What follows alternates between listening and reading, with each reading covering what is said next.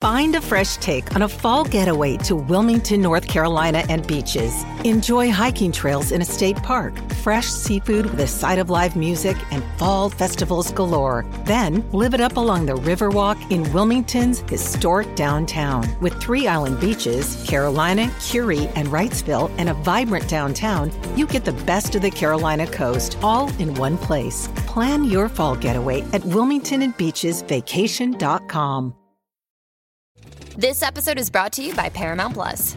Get in, loser! Mean Girls is now streaming on Paramount Plus. Join Katie Heron as she meets the plastics in Tina Fey's new twist on the modern classic. Get ready for more of the rumors, backstabbing, and jokes you loved from the original movie with some fetch surprises. Rated PG-13. Wear pink and head to ParamountPlus.com to try it free.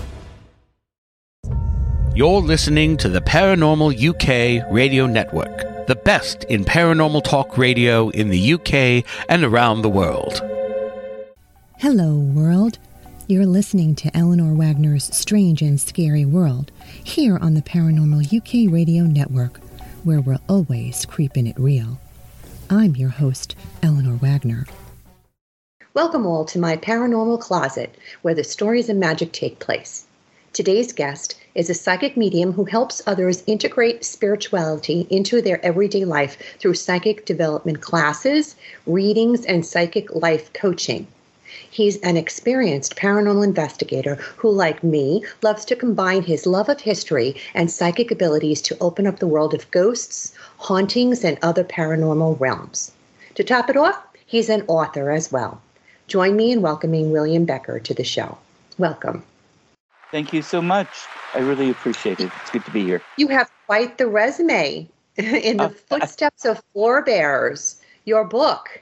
I see that it's not paranormal in nature. Tell me about it. Well, it is and it isn't. It's more of the psychic mediumship work I do, which is part of what I love. But my grandparents left Russia in 1912. We're Germans. We're not Russians. We were Catherine the Great's Germans sent to colonize the Volga German area, the lower Volga and such. That was occupied by a few nomadic tribes that used to like to raid, pillage and burn and all that kind of fun stuff. And so Grandma and Grandpa were going to go back to Russia after the Tsar had everything back under control. Well, we know how that worked. So they stayed, and I'm here as a result of that.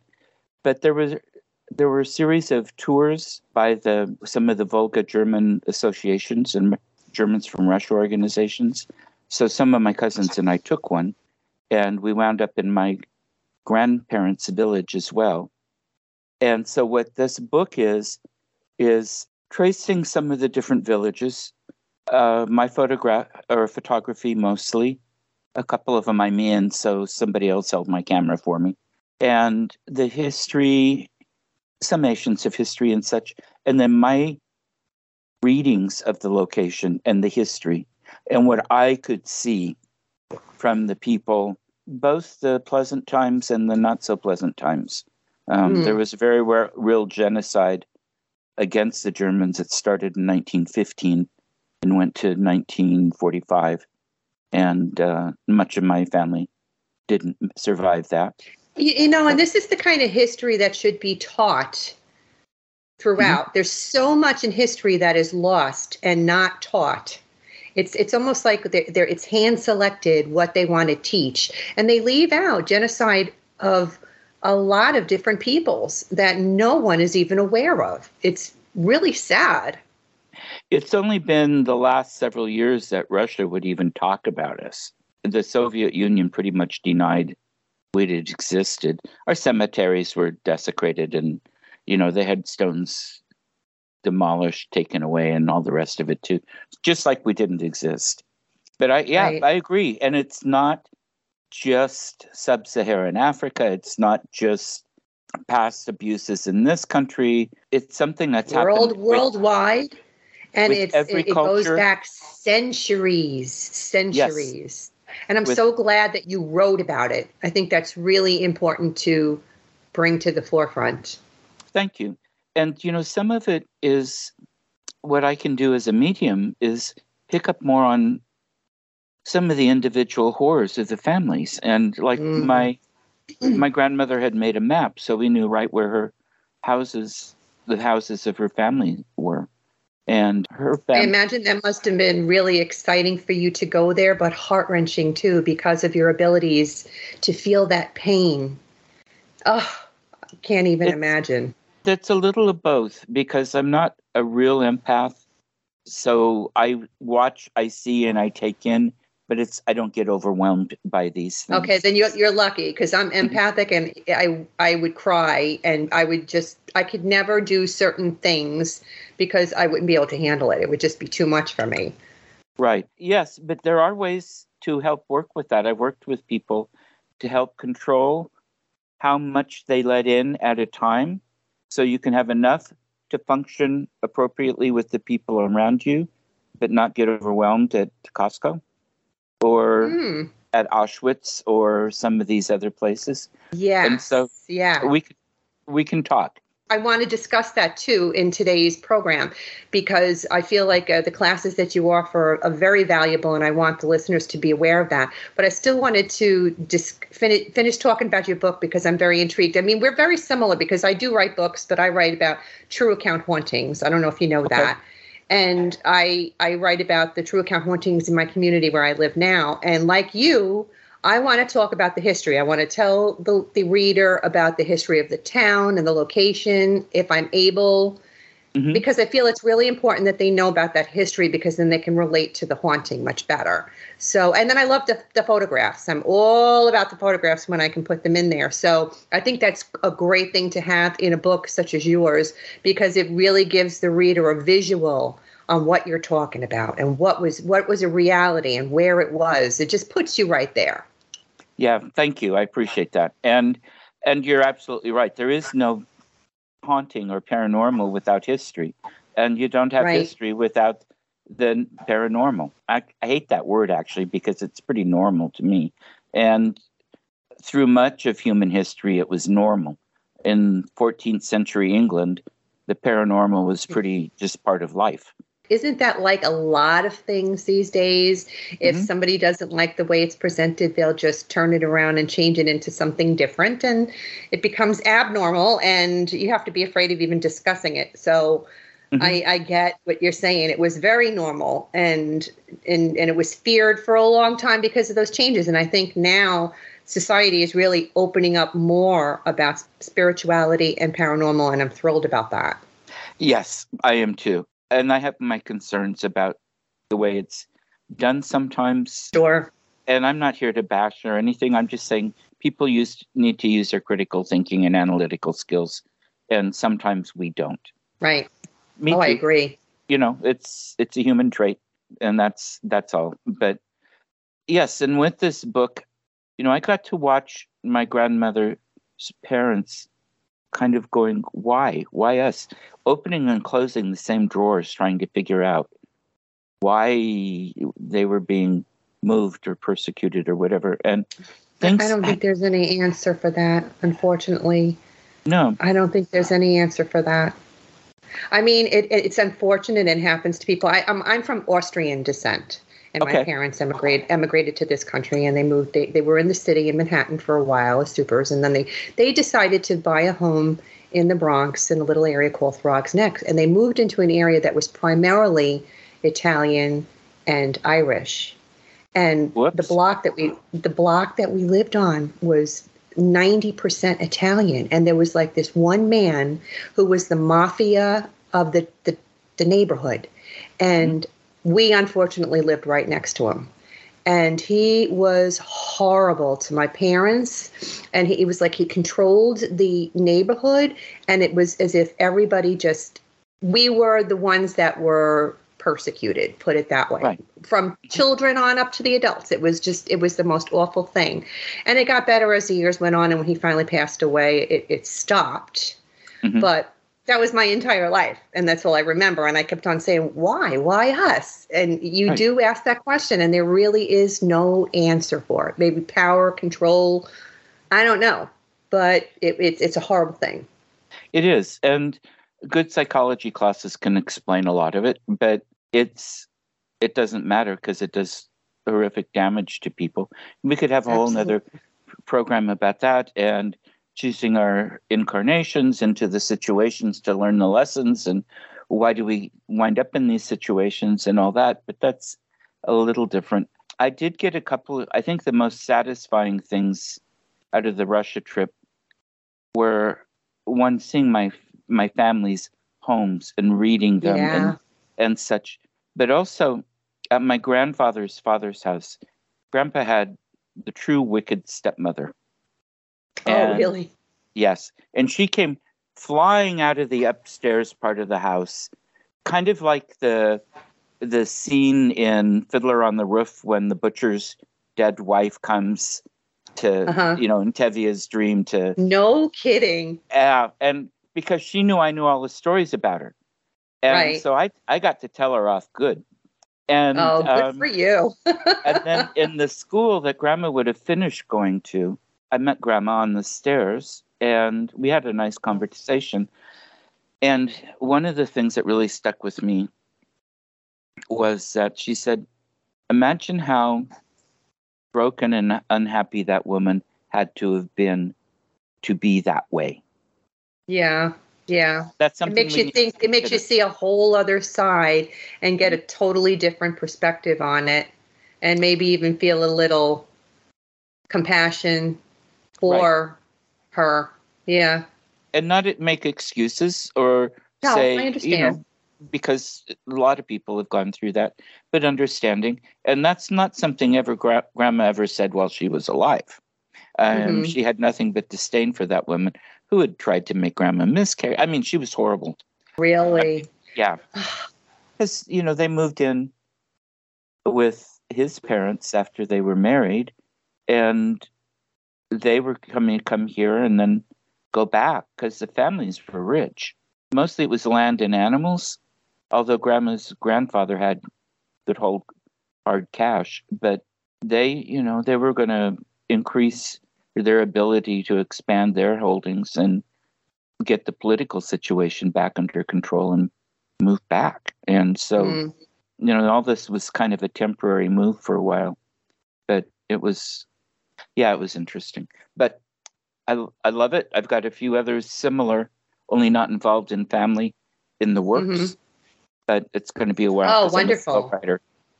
Yeah. Well, and finding the time. It's you try to keep yourself on schedule. Like I was really looking forward to this past weekend to really get that time to write a little bit, because I've been focusing mostly on getting my episodes together for both the shows. And I came down with a stomach bug. So the whole weekend was shot. I was down for the count. It was really awful. Oh, no. Yeah. So the whole weekend was shot. So now I'm back to where I was before, getting the show together, and I have a script to write for Thursday. And then I'm like, all right, when am I going to squeeze in a chapter for the new book that I was hoping to get out by May, which probably won't happen now. So life gets in the way. I can't wait to retire when I can really focus more on doing this full time. So I got 2 years left till I do that, but congratulations. And Thank you. I started doing this as a profession just before my parents got so ill that I had to move in. And it was pretty much impossible for me to do the regular office job. So I don't know. When did I start? You were meant to do it this way. That's, we are led to do these things. I could see spirit ever since I was a kid. I'm not as gifted nearly as you or other people that I work with, but I knew I could see spirit. And then I had premonitions when I was a kid, and it frightened me. And then one that was just awful came true. So at the age of around 12, I shut down, and I just was like, that was it. And although I still had this fascination with the paranormal and ghosts and all that, I wanted like really nothing to do with any kind of gift. And then, but here and there, I just kept learning tidbits. And it wasn't until I was 30, when the day my dad died, I was on the GW Bridge rushing to be at his bedside, when he came to me and told me he was gone. Right. And that was like this aha moment, like, oh my goodness.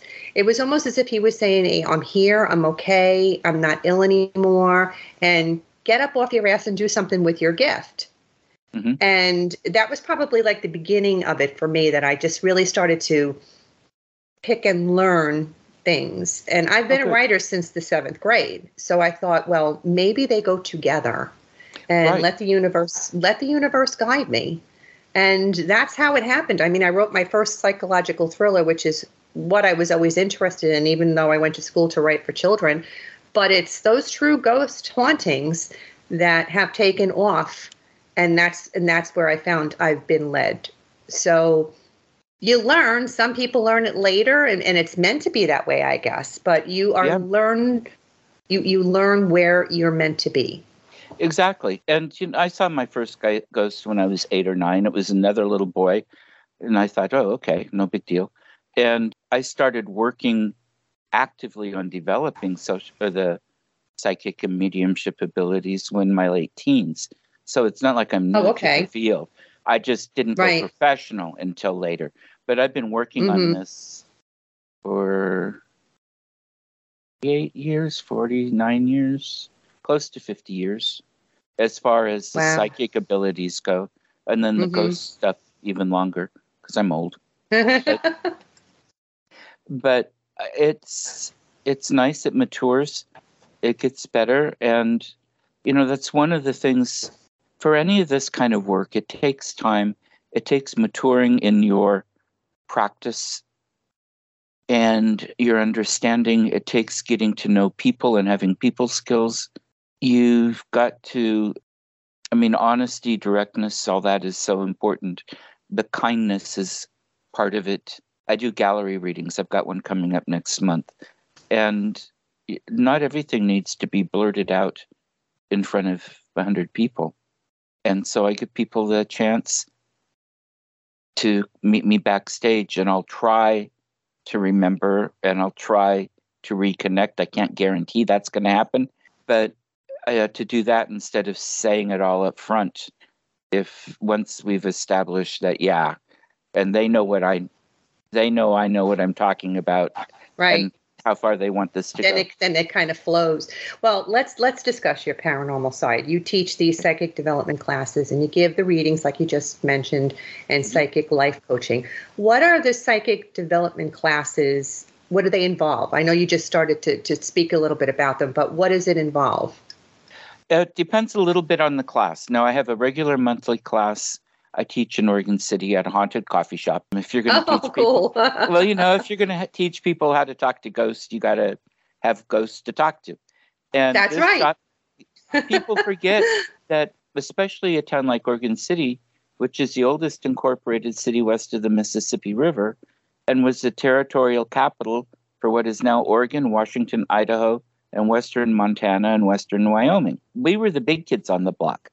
San Francisco's charter is here, because we were the power structure, the recognized government from the United States. And so a lot of these places had houses and other things beforehand, compared to New York or New England. We have very little history.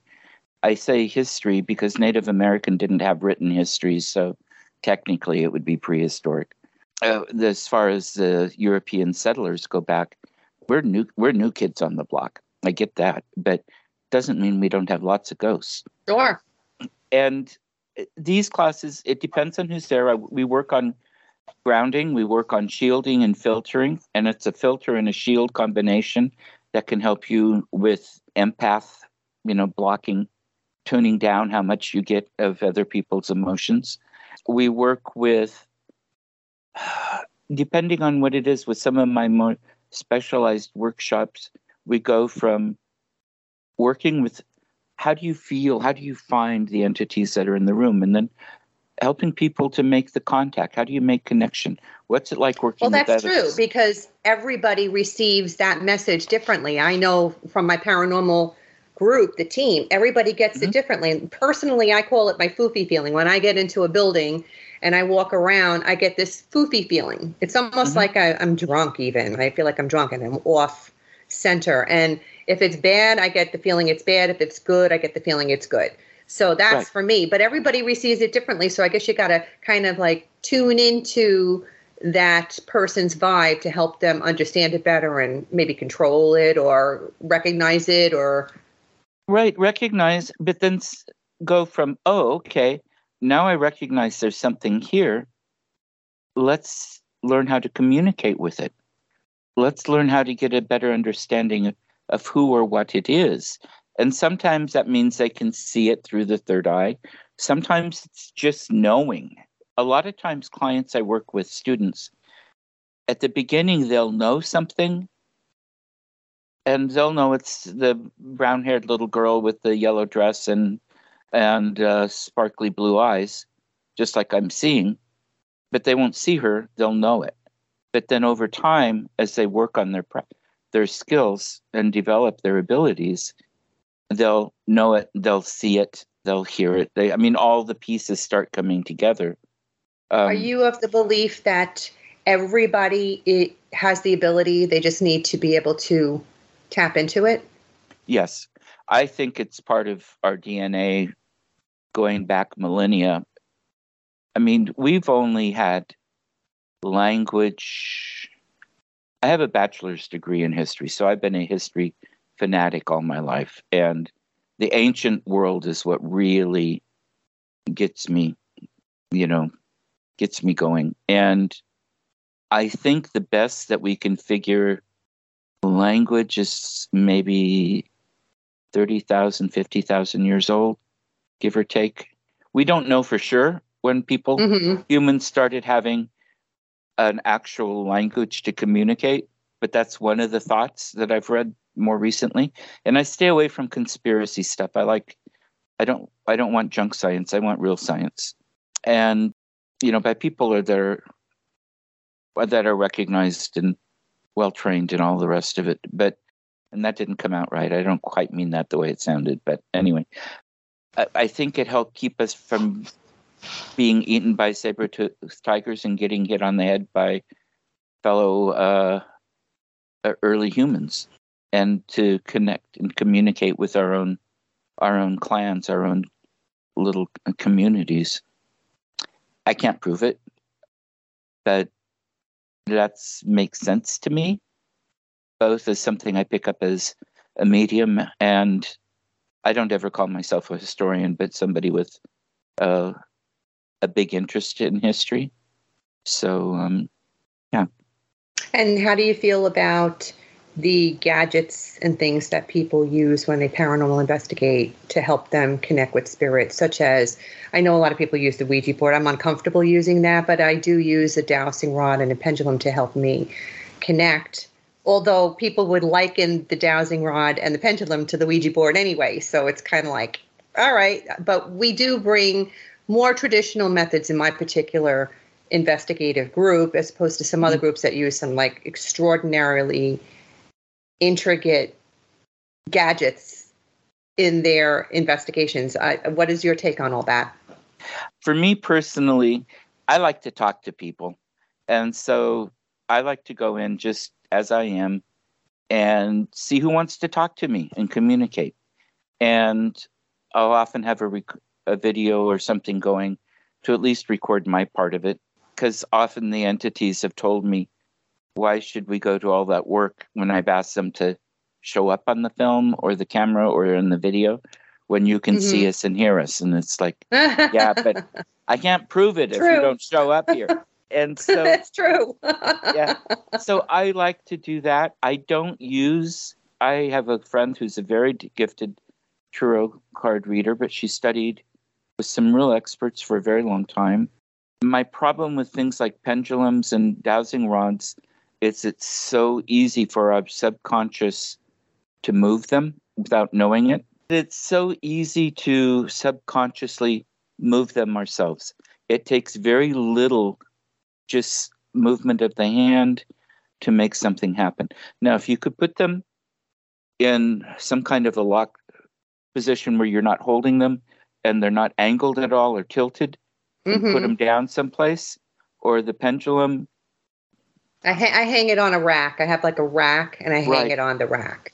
Right, and then you don't consider a little bit of movement from a little light breeze that we don't even feel, but something bigger.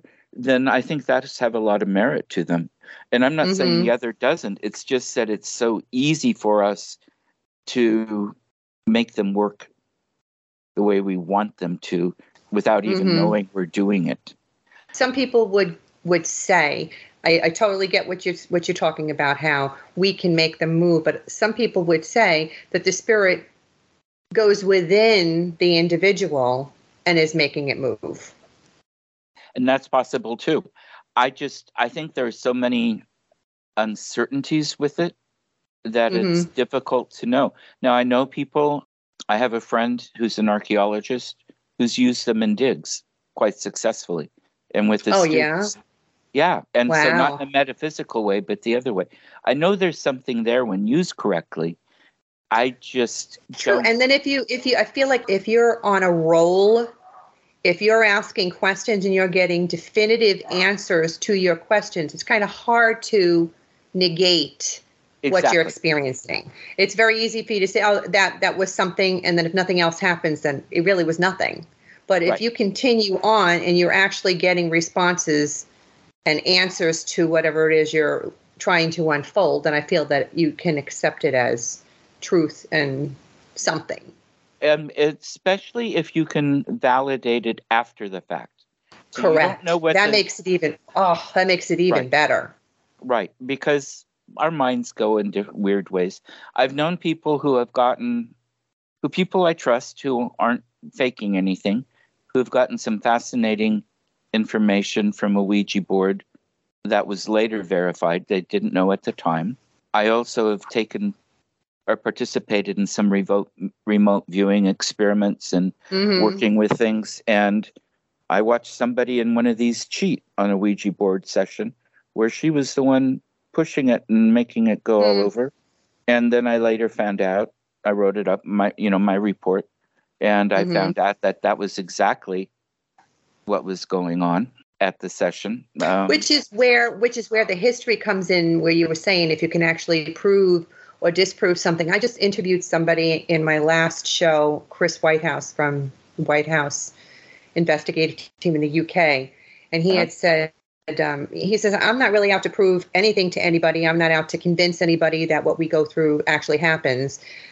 It's really, if I know it's happened, then it's happened. He says, but we do record everything, and we do have a live audience that watches it, and they put comments in as things are going along. And they were at this investigation, and a little girl came through, and she was looking for her shoe. And she said it was a red shoe, and it's in the stream, and I can't get it out. And comments were coming in, and I guess one of the viewers went, oh my goodness, the red shoe murder. And this is how they unraveled the truth of whatever it was they were unfolding. They had no clue that this had ever happened, but there was a little girl who was actually murdered and lost her red shoe in the stream. And he said it was the most amazing thing that this unfolded for them, because it was totally out of the blue, unprepared for it, that they found out that this little girl was murdered by her father's lover. Of course, back in the day, in like the 50s, that was frowned upon, and he was a married man, and he was having this affair with a man, and she saw her dad and him kissing, and the fact that she was caught was why she was murdered. But I thought it was just very cool that this history of this murder helped them to solve this visitation that they had from this little girl. Oh, that's fascinating. And isn't it? Yeah, and that poor little girl, but it brings up so many of the injustices of our modern history. Yeah. And anyway, I'm not kidding. I don't do politics on paranormal shows. That's not what they're for, but it's fascinating. And the guy, I mean, I agree with the stance. I don't expect people to believe what I say because I say so. I'm highly skeptical.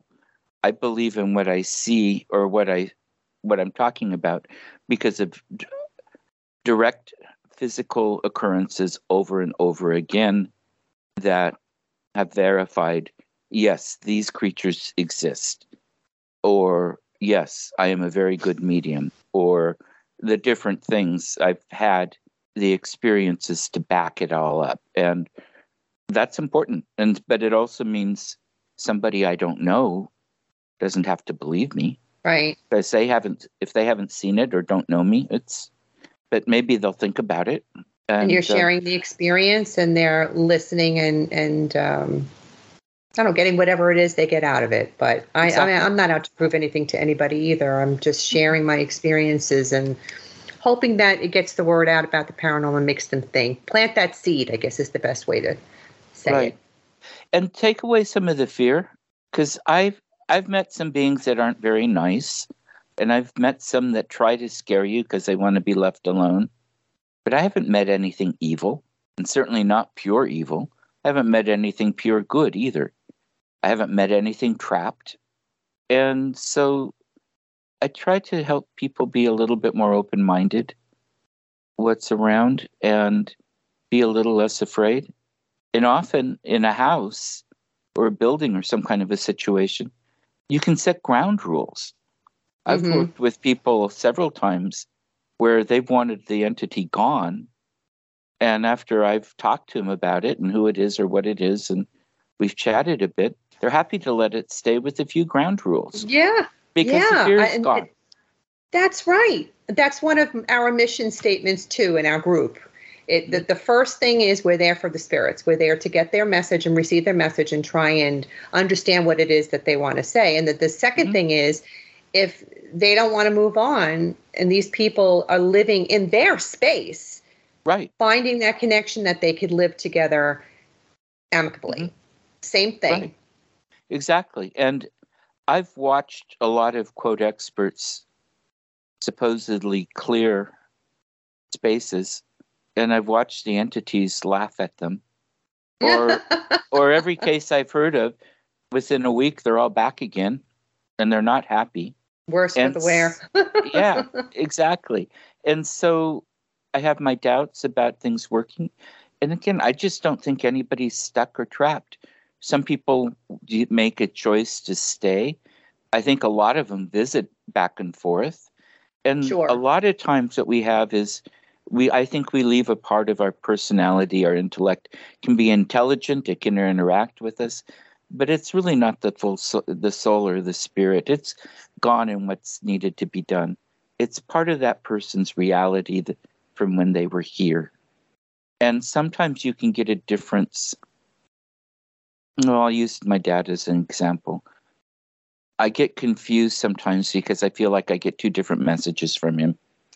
And I realized, okay, one is coming from the personality he left in this house. Nobody died in this house. They had it built and they both died in hospitals or facilities or whatever. But it's that.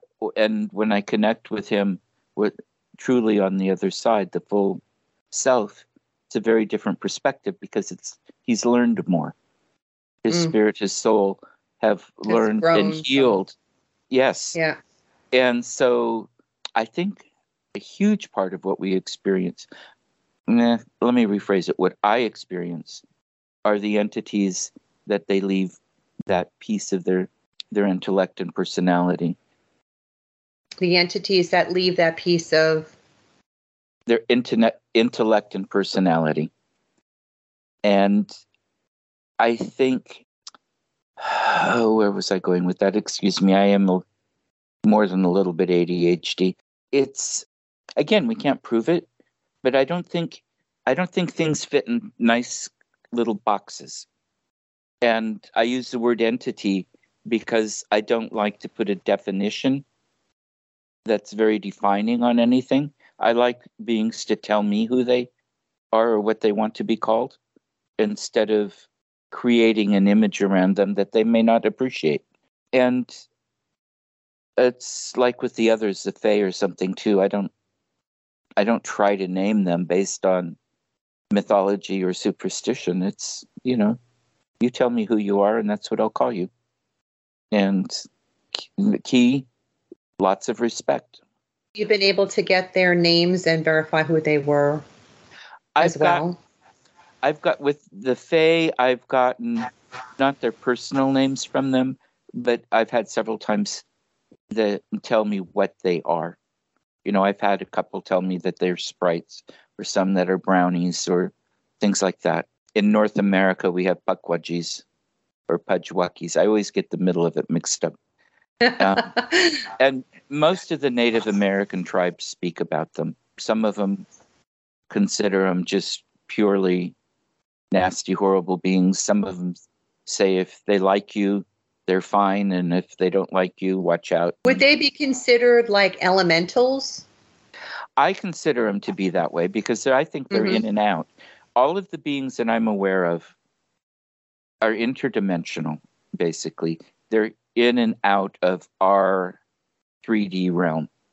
And that's part of why we can see them sometimes and not other times, and why we can sense them sometimes and not other times, but when we sense them, not necessarily see them. And I have physically seen at least a half a dozen, maybe more, of different kinds Wow. with my two eyes. Otherwise, I would say this is what I'm picking up, but I don't know if it's true. I mean, I don't know if they're real.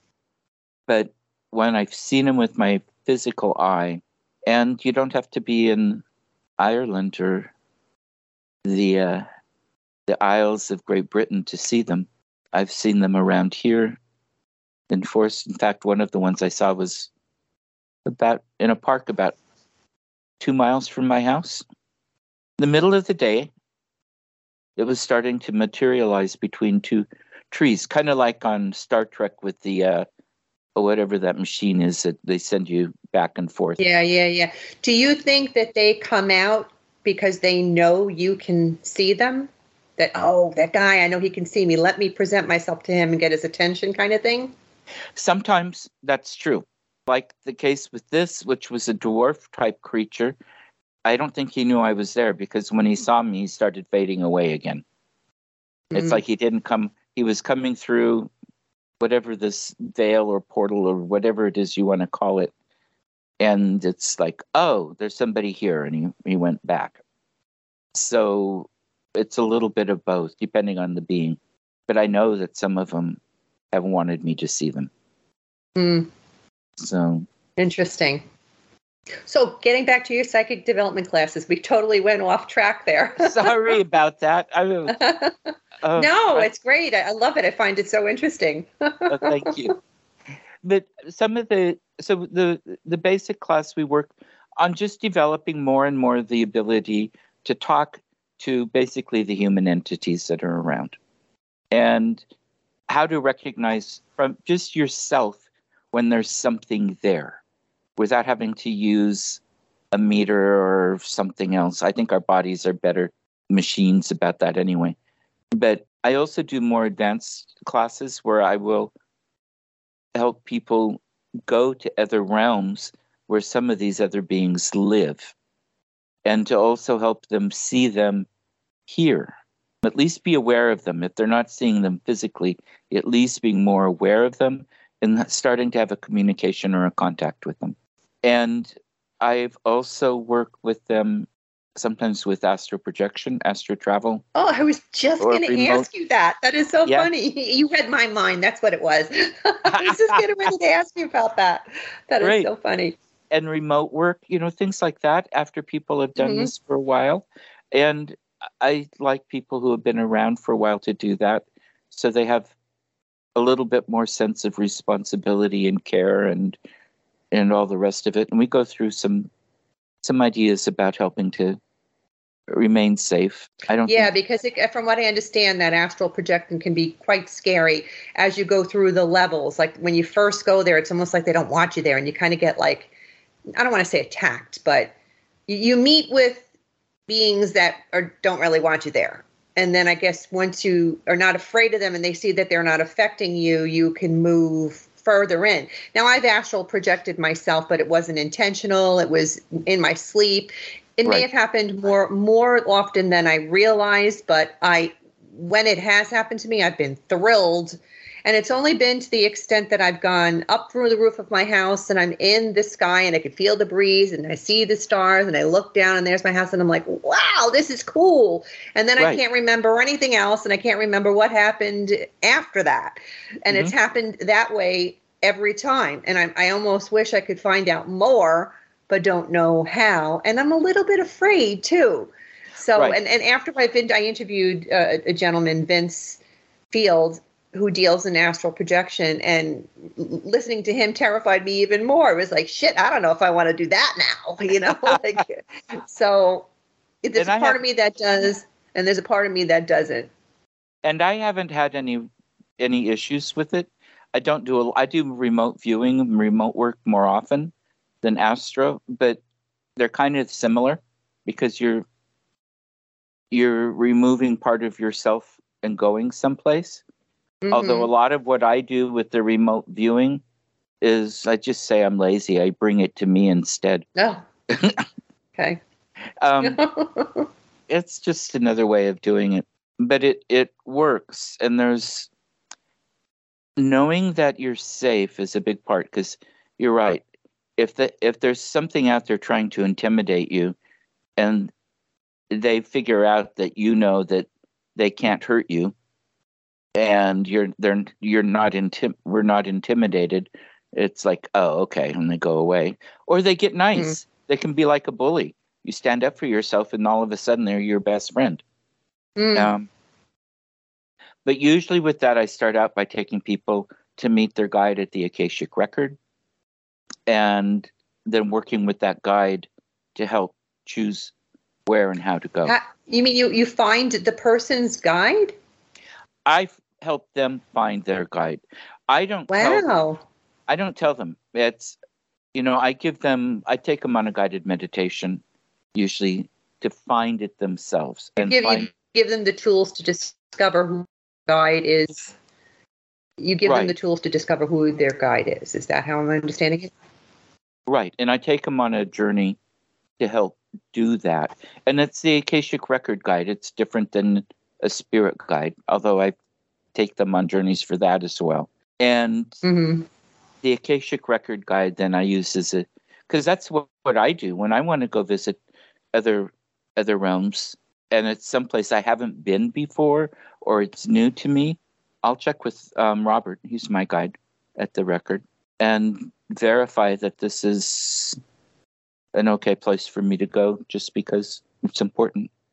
And some of the realms we can have, soul contacts with anyway, and so it's a different feel. But I don't do it, as we're talking about it, I don't do enough. I get caught up in so much day-to-day stuff that I forget to go to the places that I really like to go.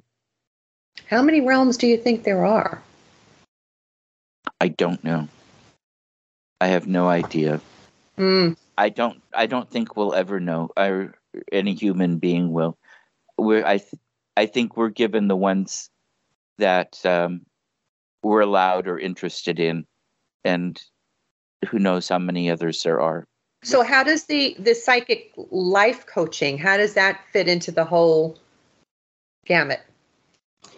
Well, a lot of what that includes is past life work. And I'm not a hypnotist. I don't do regressions. I do readings.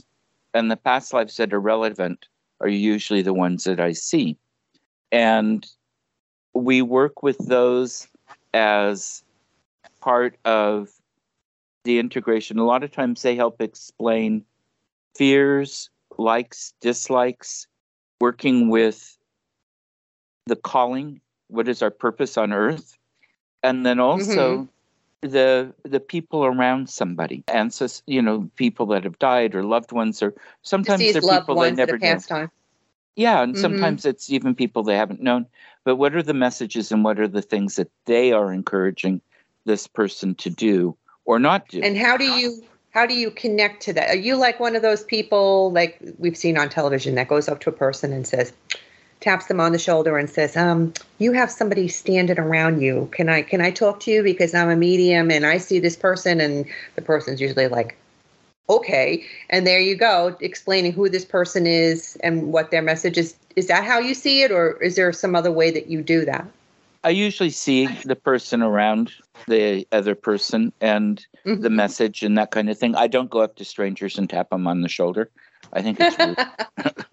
I know a lot of people say that's how you... I always wanted somebody to tap me on the shoulder and come up to me and say, hey, I see somebody. Seriously. I wouldn't think it's rude at all. If it was somebody, it depends on who it is. For me personally, But there's kind of an ethic about you don't read people unless you have permission. They give you permission. They give you permission, but at the same time, it just can be kind of shocking. And I mean, for some people it works, and some people it doesn't. Right. It depends on the person's personality. I'm one of those people. You can read me anytime. I have no problem. You read me. Yeah, but, that's me. Not everybody feels that way, so I get it. Yeah, and I'm pretty much the same way as you are with that. But I don't like to intrude onto the others that way. Because sometimes it might be a really important message that that person really needs to hear, and if you that moment is lost, then it's lost forever. So, well, I tell them, actually, I'm not paying attention when I'm at the grocery store. I'm looking at what I want to buy, and when I'm there to buy. Yeah. So you've been able to shut it out and only open up to it when you need to. Yeah, or when it's really strong around me. Sitting in my own house, half the time I have other people tell me what's going on, simply because I'm doing something else. And right. Okay, yeah, those footsteps are loud enough. I hear them. Okay, yeah, I know you're here. Thanks. Or like in bed last night. You were just mentioning about, and I find this very intriguing because I've never heard of it before. You just mentioned that you do readings and the past lives that are important come through. I've never heard that before. That is so interesting because it is a form of past life regression in a way, as opposed to hypnosis, because I have gone through past life regression. It was the very first time I ever did it. And you almost get this feeling like, did anything really happen? But there are things that had happened that were kind of undeniable. Like I went in there with these past lives that I believe that I've lived, the certain connections that I had. And so I have a strong connection to the Victorian era. I'm all about it. I feel like I've been there, done that, and loved it. And Twice. Thank you. One male, one female. Really? Thank you. And I also have a connection to the Titanic. I don't know why, but other than the fact that my grandma was almost on the Titanic, but stayed behind because her triplets were very ill, and she would have been below deck and would have perished, and my dad would never be alive, and I wouldn't be here. That's the only thing. But I just feel like there was some other connection to the Titanic. I remember going to see that movie and being devastated for months. That's how much it affected me. But that's the empathic side of me as well. So it kind of was a little confusing. But I also had a dream, a very vivid dream of somewhere in like the 40s or the 50s. So I went in there hoping to learn about those. And all of a sudden these other ones came up. And was I making it up in my head, or did it actually happen? So you wonder, you come out of there thinking, because I saw faces, and they're still vivid in my mind from that regression. And were they past lives of mine or not? You know what I mean? Right. I've had very little regression work done on me. Some with somebody, but I don't know. I'm not aware enough how good of a hypnotist she is. And that makes it a good person there. Yeah, a friend, but I don't have the experience, and I felt far too unhypnotized. I was a little. I don't know enough about it. Yeah, that's a question too. Am I hypnotized or not? Because they say that you have such a vividness to your present surroundings while you're being hypnotized that it's really hard to distinguish whether you're actually being hypnotized or not. So that's where I have a struggle with it. But it is hard for me to deny that these visions came through, but it didn't answer any of the questions that I went in there for. So I was kind of back to square one. Right. Oh, that's too bad. But yeah, it's the way it works sometimes. And I've had people ask me, people come to me hoping a certain loved one's going to come through to them too. And they don't always. And now. No, the ones that have something to say that want to come through are going to come through when they want to come through. Right. Yeah. And some of them aren't quite ready yet. And so I will talk about that. Yeah. And if somebody isn't receiving who they want to receive, I'll ask them and see if I can make connection more directly that way. And then if I get somebody and I can describe the person to them and we can establish, yes, this is so-and-so, and then whatever the message is. And it's usually, yeah, I'm around, but I'm healing. I'm busy. I'm healing and busy. I'm still learning. Because, this life on this planet is pretty brutal. It's just a lesson. And it's just a lesson. Yeah. Brutal, you said? Yeah. And I think our souls often go off to the next pretty beaten up. Exhausted. And exhausted. And it I often can see that. takes a while to get our bearings and to heal enough that we just want to do anything. And everybody's relationships can be complicated with the different people. And there's a difference. Just because somebody is a best friend or a close relative here doesn't mean you're part of the same soul group where you'd be traveling. The main part of your souls would be together like a family and reincarnating often together. There's a gentleman named Brian Stalin who believes in those soul families. And he says that there are certain soul families that we do circle in lives that we reincarnate with. And in one, you could be a mother and a brother or spouses or however, but we do have those soul families that we relive other lives with. Yeah, that's my experience working in the field with people. And sometimes it's a little embarrassing when you have a brother and a sister and you guys were husband and wife at one point. A child, a mother and son or something like that, or father-daughter. And it's just kind of fun. I'm under the impression that my older daughter was once my mother. And she's not receiving me as a mother very well because she likes to mother me. Okay. So, but that's probably her experience in this life. You know what I mean? So, has she done a lot? She focuses kind of on taking care of others. She's or thinks that's what's expected. She's an animal lover. She's all about taking care of animals, and she's definitely empathic because she feels their pain extremely. She's a perfectionist, but she doesn't receive me being a mom very well. She still wants to be in charge. So, but that's her lesson to learn. Well, it's both of your lessons because you put yourself in the position to have a child with that kind of a piece to her nature. So right. No, you're right. And I have to do the best that I can and believe that I'm doing the best that I can and not knock myself out if it doesn't come out the way that I had hoped that it would, which is a struggle because I'm an empath. Right. And, it's really a struggle for me every single day. I have two daughters, and they're both extremely different and I love them equally the same. Right. You know what I mean? But I have a better relationship with one than I do the other. And it gets hard. It gets really hard because it wasn't always that way. I was always in a great relationship with both my girls. You know what I mean? I was very close with both of them, but the older she gets, the stronger and harder she is. And, well, it is what it is. Like I said, it's her lesson and mine, and I'm doing the best that I can. So. Right. And who knows what it is that she's trying to learn through and struggle through herself and keep control over herself or whatever. I don't know. I don't have the psychology degree. I'm very careful. Actually, that's something for mediums in general. I always make sure I emphasize with my clients, I am not a doctor. I have no medical training.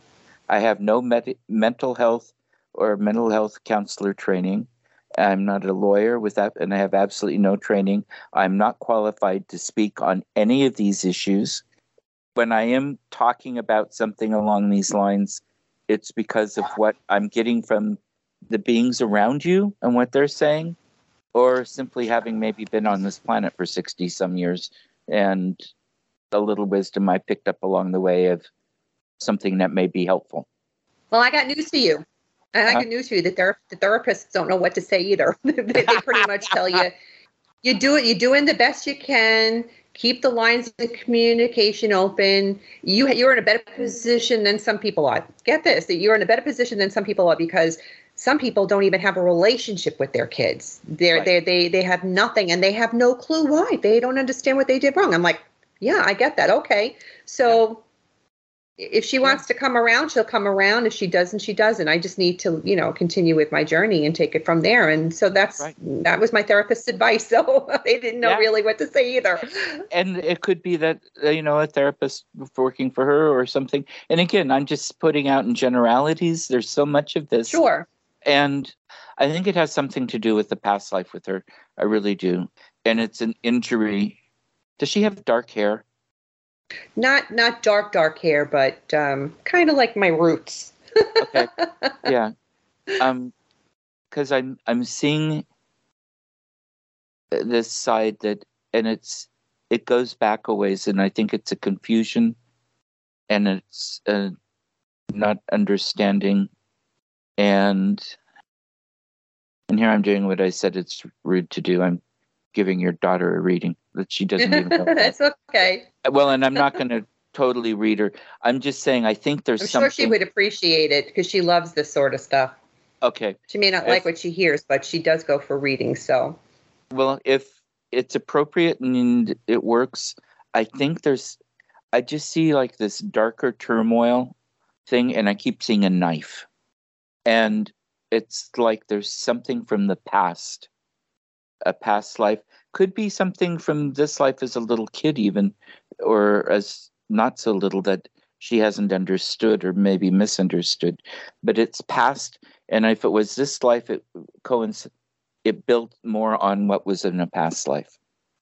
And I'm not getting a lot more about what that's about, but there's a knife facing up, the tip here and the handle down here, and it's the flat of the blade. That's symbolic for you. In other words, that knife is symbolic. It kind of gives you an idea of what.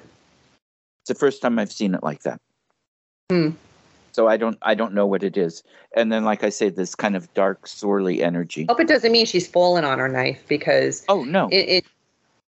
No, because in my the way I interpret the whole situation is that she is living her life. She is making her decisions in her life, and she's missing out on so much that she doesn't have to miss out on. And it makes me sad. It breaks my heart because I love her so much with all of my being. And that's probably why it hurts so much. When they go through things like that, you hurt as a parent. You really do. Yeah, absolutely. And I know I gave my parents plenty of hurt. Yeah, so there's just something there. That's what I get. And I think it's workable. She has to be willing to do the work, both probably from a past life perspective and also from a good match and a therapist for her to help get I wished I've been encouraging her to go to a therapist, but she's past believing in therapy anymore. Although she'll Google and read up on whatever's online, and she almost applies it to her situation with, because she thinks that's how it goes. And it's just, you got to do what you got to do. I don't know.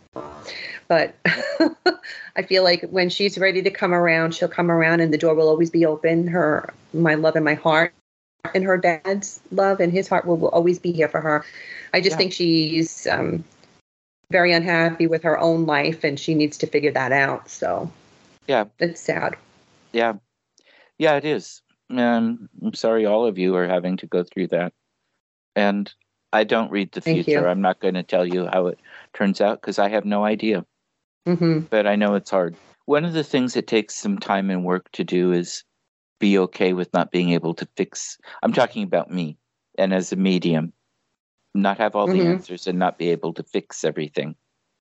Because I grew up being that's the hardest part. It's the hardest part. You name it. And me too. I don't have that role anymore. I was given more of it than I should have been given as a kid, and took it on the wrong way. And I don't have to do that anymore. And so and that's the point. I think that's the point that you have to get to. You have to get to the point, and that's where I'm at right now. That's so perfect that you said that. You have to get to the point where you said, I'm done. Yeah. I'm done. I can't do it anymore. I've tried what I can, and I need to do me now. I need to concentrate on me. And so when you're ready to come around and you're ready to focus on you and putting this whole thing back together again, then let's go for it. The door will always be open. Yeah.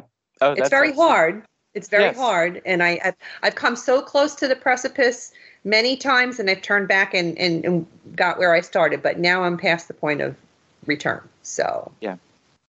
Yeah. And for me, it was, okay, I have a sister, but she lives 1,000 miles away and has a family that doesn't let go very much often. And so I was, for all practical purposes, for all the several years of my parents' illnesses leading up to their passing 9 and 10 years ago, I was it.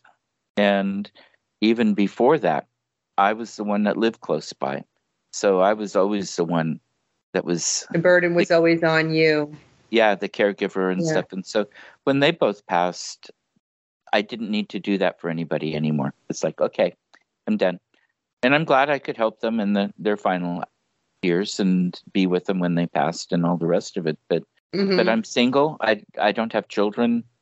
My sister has a niece and nephew. Her motherly realm gets to deal with that. I don't have to try to do anything that raise them. They're adults, you know. And so now I can take care of me. And that's a good thing. Yeah. And it's not that I'm not compassionate towards people and whatever, and I listen and I help friends when I can and, you know, things like that. But there isn't the same sense of obligation. It's a case by case, more of a choice, more of a freedom. And I've gotten... I can see that. Yeah. And very good at saying no when it's not something I can do. So I think that's an important lesson to learn, to be able to say no. Yes. Sometimes it's harder for others to do that. I think so. It's part of the advantage of growing older. I can give you lots of disadvantages. Yes. But getting older definitely has its effects on you, for sure, because, you know, I'm 57 and let's be realistic. You don't know how many, you get to this point in time, you don't know how much longer you're going to be around, how much time you have. So you think, well, if I got 20 years, I want those 20 years to be fruitful and happy. Right. And I'm gonna get rid of all the negativity, and I'm not going to be about the drama, because there can be a lot of drama even in the paranormal world. Not going to be about it in the paranormal world. My God. I got a taste of it. It was a smack in the face, and I thought, what hit me? I was never so devastated in my life. I thought, this can't be happening. And it was devastating. It really was very heart-wrenching to have this happen to me. And I said to myself, I'm like, how could this be happening? Because, you know, I'm it's a long story. But anyway, he had the paranormal drama. And when I finally got through it, I was like breathing, and I thought, okay, now I have to do things to protect myself from this. I can't allow this to happen again, because it knocked me off my feet. It really did.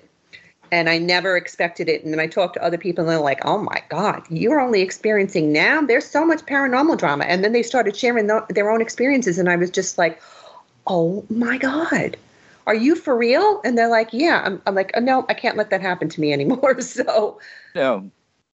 Good for you. Good for you. Yeah. And I think one of the things we have to realize in this field is that a lot of people are drawn to it out of a need to feel special and unique and appreciated or valued.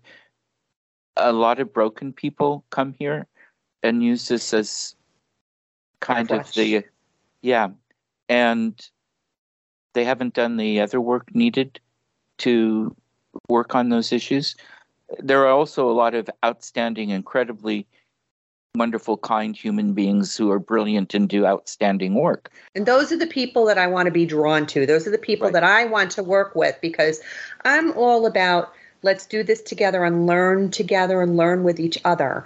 And I don't like this, I'm stepping on somebody's toes, or I'm better than you are, or, I don't, she doesn't know what she's talking about. Like, I am not about that. We're about learning together and teaching each other. And my thing was, I'm a very caring person, and I've tried to include everybody. And if I saw somebody that was alone and in need, I wanted to bring them into the group, to make them feel like they were part of something. And it came to bite me in the ass, and tenfold. It was just really, really, really bad. So now I need to be very careful of who I deal with and make sure that I'm protected, because I'm not going to go through that again. It was really very devastating to me. Oh, I'm so sorry. That's awful. Yeah. And it was rough. And good for you with that. I'm very selective on who I work with. I'm not part of a team. I get tired of looking at meters and stuff after a while. Well, you shouldn't. You don't have the need to do so. So you're very fortunate. Yeah, I like to go wander around and see who wants to talk to me, and I'll video what I'm doing to make a record of it. And once they're done talking to me, it's like, okay, I can go home now.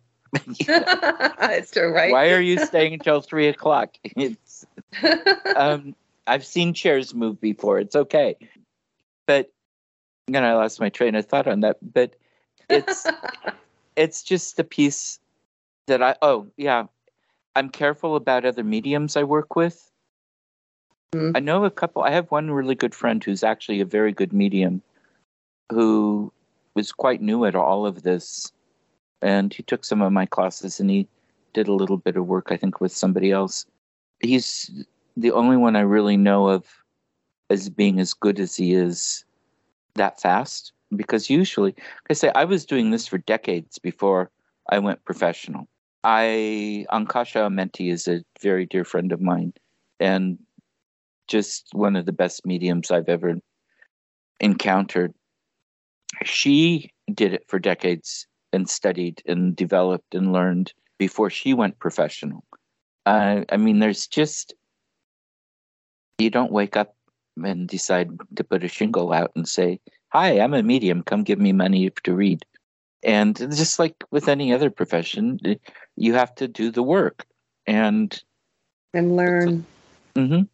And a lot of that's getting over our egos and being willing to say things that put us out on a limb. Mm. I remember, it's an example I use. Sometimes the most ridiculous sounding thing is actually very accurate. I was doing some remote work for somebody I knew in a town that's, I don't know, about a 6-7 hour drive from where I live. She's in eastern Washington, someplace, kind of desert. Native American reservations around and different things. And I said, okay, well, this sounds like a really bad B movie, but the gray cement brick wall is here in front of the stone wall. The tunnel entrance is here, the dead body's here, and the treasure's here. And she said, well, the place was used as a mob hideout and loot hideout. The gray cement block wall is here. The stone wall is here. The tunnel entrance is here. And there was somebody killed close by, but they haven't looked for the body yet. So we don't know if the body. Wow. But the treasure. So you said whatever came to you, and it really checked out. Yeah, mm-hmm. That's what I've heard. If it comes to you, as silly as it sounds, just say it, because you never know what's going to be the connection. Exactly. Yeah. And sometimes it's a symbolism. For the same person, I was reading a location once, and I described it as this big Victorian, dark, secretive, tower, kind of mm-hmm. big gated house. It's a 50s ranch. But the people inside it had the personality of the very guarded, very gated personality, Victorian. So the house I see was a symbol of their personalities. Yeah. I see. And, interesting. Yeah. So I mean, that's just something that we all have to be aware of as we give the readings. And we change and we learn and we grow over time. I mean, we should be. Yeah. If we aren't, we might want to look and say what's going on. So, question it. Yeah. Well, this has been so wonderful. I really enjoyed our conversation, very much so. And I would love for you to tell our listeners exactly how they can reach you and find you if they want to enroll in any of your classes. Mind you, those classes they can do virtually, correct? If they needed to? I can do virtual classes. I love to go on the road and give classes and workshops. We need to make sure there's enough and the draw and everything that I can make it pencil out. Mm-hmm. I hate to put that piece of it in, but I'm not independently wealthy. I'm glad that you mentioned that, because I do have a paranormal team, and maybe I can pull something together for you. Because I'd love to bring that aspect, and if not, virtually is great, and could even sit around in a spot with the haunted spot like this and whatever. Mm-hmm. But I have a website now. I can't get into it quite right now. It's very out of date, but paranormalinsights.net is my website, and you can sign up for my free newsletter there, and you can also buy the self-published copy of my book, which is in color. I have a published copy, a publisher did, that's black and white, and both of those are on Amazon. And then Para Insights is Facebook, and I think Paranormal Insights is Instagram.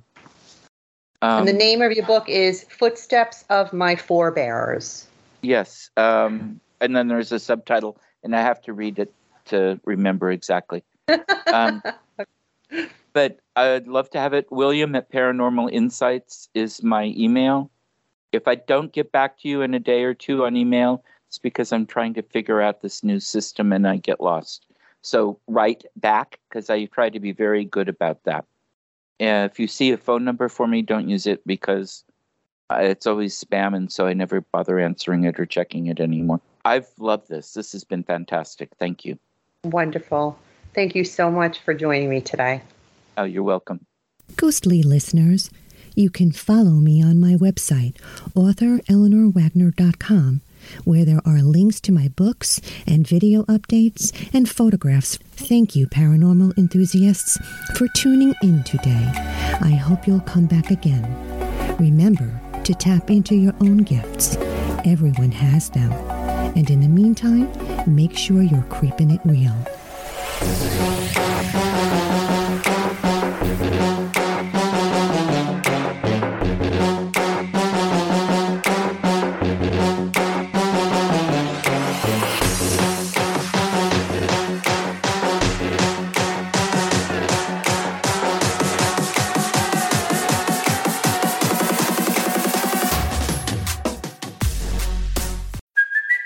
It's Kaylee Cuoco for Priceline. Ready to go to your happy place for a happy price? Well, why didn't you say so? Just download the Priceline app right now and save up to 60% on hotels. So whether it's Cousin Kevin's Kazoo Concert in Kansas City, go Kevin, or Becky's Bachelorette Bash in Bermuda, you never have to miss a trip ever again. So download the Priceline app today. Your savings are waiting.